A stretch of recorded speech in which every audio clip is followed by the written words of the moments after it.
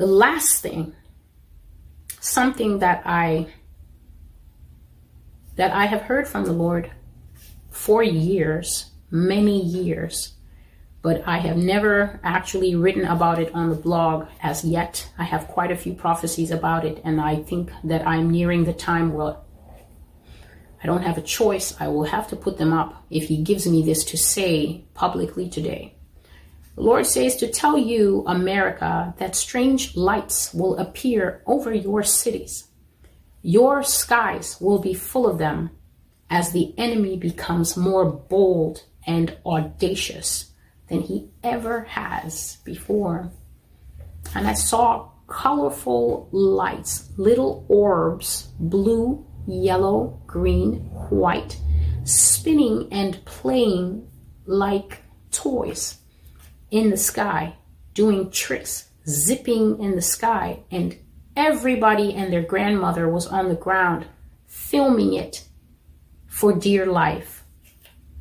God said to tell you that strange lights will appear over your cities, and in time you will see the ships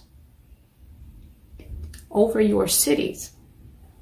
Your skies will be full of them as Satan becomes very bold. And the devil will show himself in this way. I think there's only one prophecy on the blog where I just came out and said it. It's the prophecy that says it's forced vaccines and aliens. At the bottom, as I was writing that prophecy, I just felt this great weight on my heart, and I just wanted to be free of this knowledge. And I just came out and I said it. I said one of the dreams that I had had from the Lord concerning this issue. The Lord has told me that the biggest of the ships will come to America, that these ships will be all over the world in their time, but the biggest of them will be over the American cities. They will show themselves so plainly and without shame. And here's the pitiful part. People will welcome them as if it was Jesus himself. You will be destroyed by them.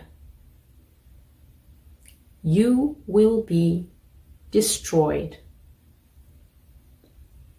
by them.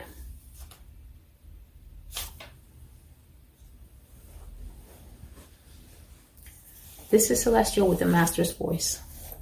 I apologize for the lengths of these videos. I'm simply trying to say what is necessary to give God his due. If you are improperly warned, I will be guilty. If you are not warned at all, I will be guilty. If I present the information in a way that makes you feel good so that you can watch this like just another channel and walk away, then I've expressed what God says and presses upon me so strongly in a very poor manner. Let those who have ears to hear, hear. This is my labor of love to God.